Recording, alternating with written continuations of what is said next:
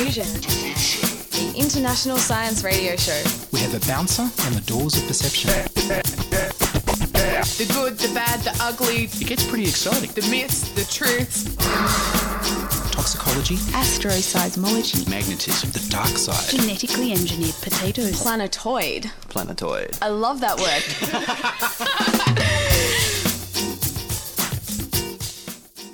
This show was first broadcast on February 25th, 2019. Hello and welcome to Diffusion. Sit back and relax while we plant the seeds of weird and wonderful science directly into your imagination. I'm Ian Wolfe. On this episode, you'll hear Dr. Shelley Wickham talk about engineering tiny molecular train sets. But first up, here's news of Australia's security under attack.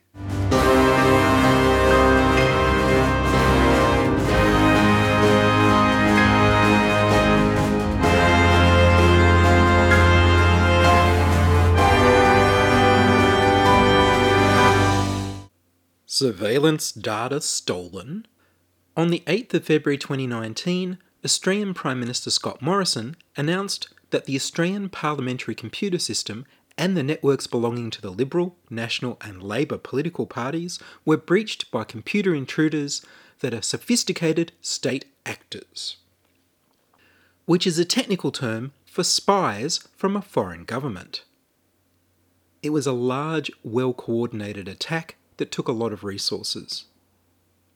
It's not known which nation has attacked Australia this way, and naturally, the Australian government is loath to make accusations without certainty, but everybody speculates. It's a federal election year in Australia. Could the attacking nation influence the Australian election? The computer break-in isn't thought to extend to all of the government department computer databases. The Australian government passed anti-encryption legislation last year following a loss of public trust with breaches of private census and health data, while promising that this time they could keep people's private data secure. The attackers appear to have used web shells, scripts that can be uploaded to a web server to allow the computers to be taken over and controlled from anywhere on the internet. Web shells also allow the attacker to gain control of computers that are on local area networks, but isolated from the internet. Quite separate to the Australian intelligence agencies and the police, Australian political parties surveil the entire voting population and keep extensive databases on every citizen. These databases of private information were on the computers that were broken into, along with emails and documents about how each party and politician planned to fight this year's national election. There would also have been security briefings and other government documents that should have been secure. The Liberal and National Party coalition uses the Parakelia Company's services to spy on Australia's citizens, in order to target and influence voters secretly using people's own data. Each Liberal National Coalition Member of Parliament and Senator pays the Parakelia Company for their surveillance database to help them get re-elected out of a taxpayer-funded office requisites entitlement, rather than their own money or money from the party. And the Parakelia Company gives a very large amount of money back to the Liberal National Party in return for them reporting to the company private information about the people in their electorate that they talk to. The legislation for these allowances states that they cannot be used for private or party purposes, yet the government's auditor office found nothing wrong with this arrangement. Nothing to see here. The Liberal and National parties use the i360 software from American billionaire Koch brothers with the Parakelia database to create models to test the effectiveness of thousands of political ads before using them. i360 also tracks your activities online, partnering with Facebook and Google Ads. This allows them to tailor their ads specifically for you. They can personalise the style and tone of the words in the ad. Even the looks and colours are set just for you. The Liberal National Party coalition won the South Australian election using i360. They will be using it in the 2019 federal election. The Australian Labor Party pays the Magenta Linus company for their campaign central surveillance software.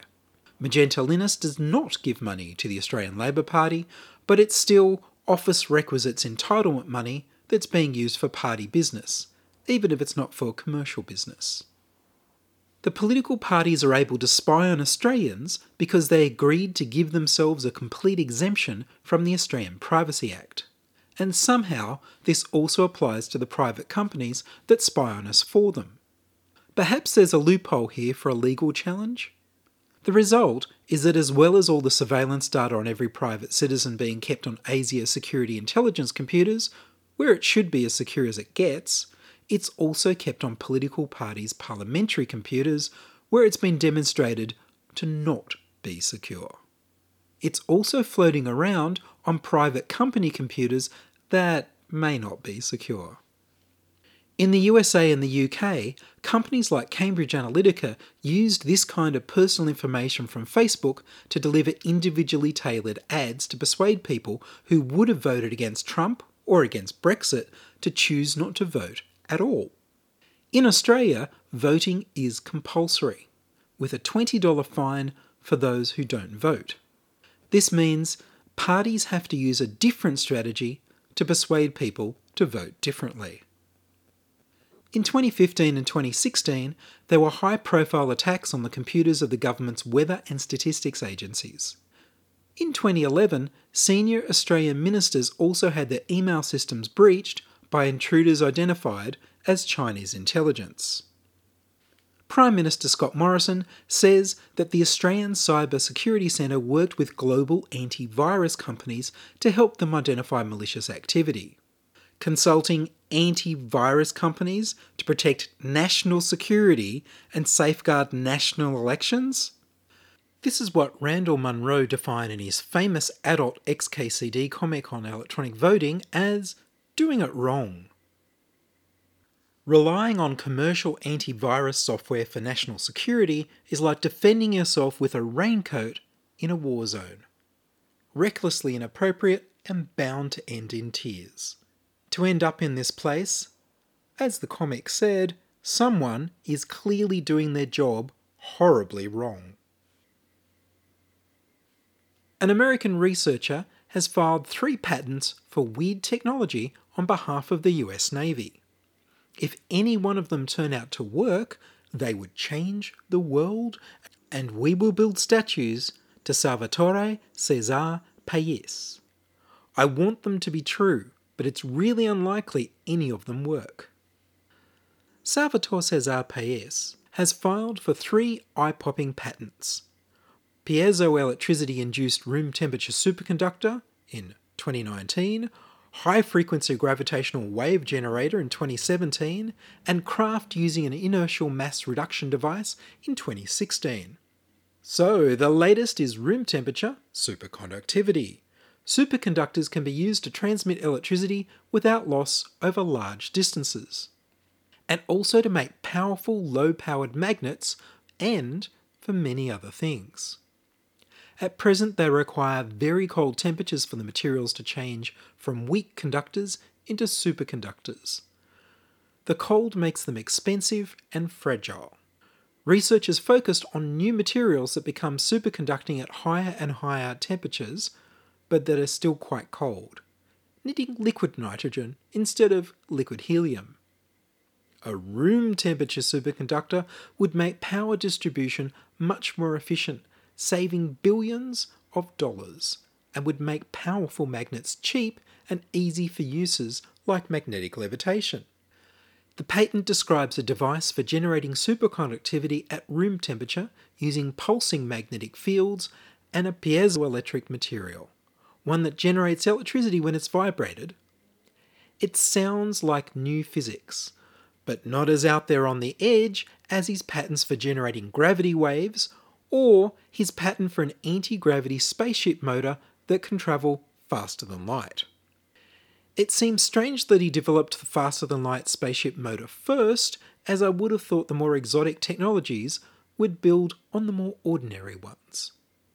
It's also odd that the PDF of the patent is an image, so you can't search it or highlight sections for copying. I'll go into the story of these weird technologies in greater detail next week.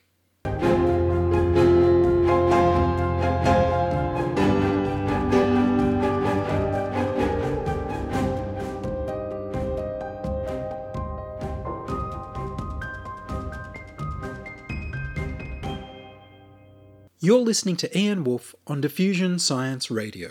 Send emails to science@diffusionradio.com.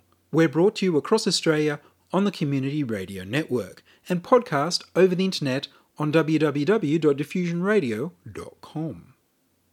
Nanotechnology. Dr. Shelley Wickham is a lecturer in chemistry and physics at the University of Sydney. She likes to take molecules and build them up like you would play with Lego. I began by asking her, how did she get into making things on a nanoscale into self-assembling structures? That's a great question. So I started out studying nanostructures in biology. So you might know that some butterflies and some beetles get their wing color not from a pigment or a dye, but from a nanostructure that interacts with light. And when I was an undergrad, I was studying those, and I thought they were really cool, and I measured their optical properties, but then I wanted to make them. And it's really hard to make things on that scale. And so I looked up a professor in the UK who was the only person in the world at the time who could make them. And I said, I want to come and work with you. And he said, well, that project isn't currently working the way we'd like it to. Some of the equipment's not working. But you could come and work on this other stuff. It's a bit weird. It's to do with DNA self-assembly. And I thought that was the strangest thing I'd ever heard, but really exciting. And so it was kind of a sideways step that way, just because the particular instrument I was going to use for my PhD wasn't working. And so I went into this other project, which turned out to be much more fun to me. That's amazing. And so self-assembling DNA. So we know DNA self-assembles in living things, but this is beyond that. Yeah, so we take it, our DNA is all synthesized in machines, and it works just the same as in cells. So you have some set of nucleotides, so that's kind of the alphabet of DNA, and what happens in DNA is it binds to complementary sequences. So it's kind of like having special Velcro. You only sort of binds to the right type of Velcro, except instead of having just two sides of Velcro, we have many different ones. So you could mix 10 different Velcros in solution, and they'll all find the right pair. And so that's what we're doing, is designing them to pair up the way we want them to. And so then we just take our DNA sequences, mix them up just in water and maybe some salt, and then they assemble the way that we've programmed them to. But you do more than just get things to join on like little Lego bricks. Yeah. They do much more. They do. So once you've made something that's static, so it's a solid structure, you can use that as a kind of field or playground, if you like, and build molecular motors. So these are pieces of DNA that move around tracks, kind of like a little train. And you can make junctions and branches in the track and direct them. And so you have these molecules that can solve mazes, which is pretty fun. So you can build little molecular DNA train sets. Yeah. That's astonishing. It's really, really fun. It's really cool. And then the idea is that maybe as they go along the track, they pick up a molecule at each sort of station along the track. And so you could make custom molecules. You could also use them, so you might not know, you also have these types of molecular motors all around your body. They move things around your cells. They take sort of proteins to where they need to be in your synapses in your brain. And they make your muscles move. And maybe we could go in and make motors that walk around the body. That would be pretty cool. That's quite far away, but that's something that we'd like to do in the future. But perhaps we can get them going on little rails first. Exactly. We have to take little baby steps before we can have motors that can navigate your body. But ideally, we'd like to have a motor that could drive a nanoparticle around your body to help diagnose disease or maybe even treat the disease once it finds it. So you could use the little micromotors that little bacteria and things use. Right now, we're not using the ones from bacteria. It's more like we look at what bacteria does and how it swims around, and we try and copy it using our own materials. But you're right, you could take those proteins as well and integrate it and have a hybrid system that's part protein from a biological source and part DNA from more like a chemical source. So at the moment, you can have these little motors going around the little model railway track, picking things up and assembling them almost like a little factory. Exactly, like an assembly line. Yeah. So what sort of things can you make? Well, right now, nothing very complicated. And that's because we spent a lot of time designing the motors, and now we can explore what can the motors do. And that's something that we're working on. Do you have video of these little nano things moving around? Yes, actually, I managed to do that in my PhD. It was pretty exciting. We use a technique called atomic force microscopy, which is a way of seeing on a 2D surface individual molecules, which that's what really got me excited about this field. The first time I saw a picture of a molecule, I was like, wow, that's amazing. You can see it, and it really looks like it's supposed to look. When I saw those diagrams in textbooks, I just thought, oh, I'm not entirely convinced by this. But now when you see it, you really believe it. And so you can take a movie of them. And so I was really lucky, and I got to go to this lab in Japan where they had a high speed, they're called AFM. And there we could actually watch this little motor take individual steps. And if you think of it, the size of the steps was 6 nanometers. So that's like it would take, if your hair is about 60,000 nanometers, it would take so many steps to even cover one hair. And we saw it taking 5 or 6 steps, which is pretty awesome. And what's the energy source for the motors? So you can power them lots of different ways. So people have done using light, so you can use photoactivation. People have done some really cool ones lately with electric and magnetic fields, and that's great because you can control them outside. And that's an idea, like if you have it in the body, you'd like to control it outside the body. In that case, we're using enzymes. So enzymes would cleave the backbone of the DNA, and that breaking that chemical bond releases energy, and that's what's pushing the motor forwards. And would you be able to get them to make more of themselves? That's a great question. No, with our current designs, like we're synthesizing all the DNA ourselves. The way that a cell is able to replicate itself and make more motors, that's very, very far beyond what we're able to do. That would be a very, very far away goal. And the synthesis of these little nano parts, is that something that once you've done all the hard work of understanding how to do it, that other labs with these sort of synthesizers could do? Exactly. And that's another thing that really attracted me to this field is it's a lot of very clever design, and then the experiments are relatively straightforward. So once you publish a paper, you publish all the DNA sequences you need, and then anyone can buy them, and lots of labs, and you don't need a particularly sophisticated lab to do some of these experiments.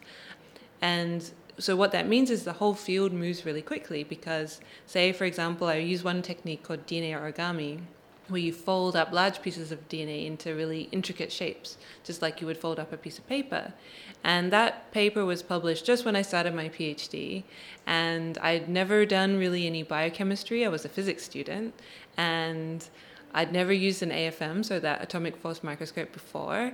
And within the first month of my PhD, I had a picture of a molecule in the shape of a square, this rectangle with really specific dimensions that was exactly like the one in the paper.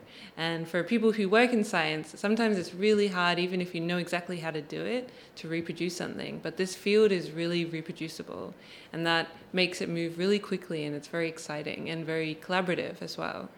But do you have to go to another country with an atomic force microscope to be able to see the results of what you've done? Not necessarily. So here in Australia, we have lots of AFMs, and that high-speed AFM, I was lucky at the time to go to Japan because that was a really new type of instrument, and they had like the prototype instrument there. But now those techniques are more readily available. So we can do AFM here at Sydney Uni. We can do electron microscopy of them as well. So there's lots of ways to see them. So if somebody was starting their academic career or even going to uni for the first time, what would they study to get into your field now? That's a great question, and one I really like, because another thing I really like about what we get to do is we work with people from all over. So we had a meeting today, and there were biochemists, chemists, physicists, mathematicians, people from engineering, people from biological sciences, people from medical sciences, people coming from more of a clinical background like nursing or being a doctor. And so it's very collaborative. And I think you can approach it from whichever subjects you're most interested in. So if you have a particular passion for physics, you can bring that physics knowledge and that physics way of looking at problems to it, which is what I did. At the same time, you can work with people who have totally different backgrounds to you. You might be experts in cell biology or molecular motors. So really whatever you're passionate about. And do you think this is the sort of thing that some of these citizen biologist biohacking labs would be able to reproduce some of what you've done?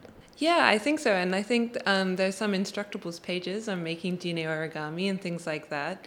It's very accessible, and a lot of the techniques are very basic. A lot of the beauty of it comes from the elegant design. And a lot of those design tools are also open source.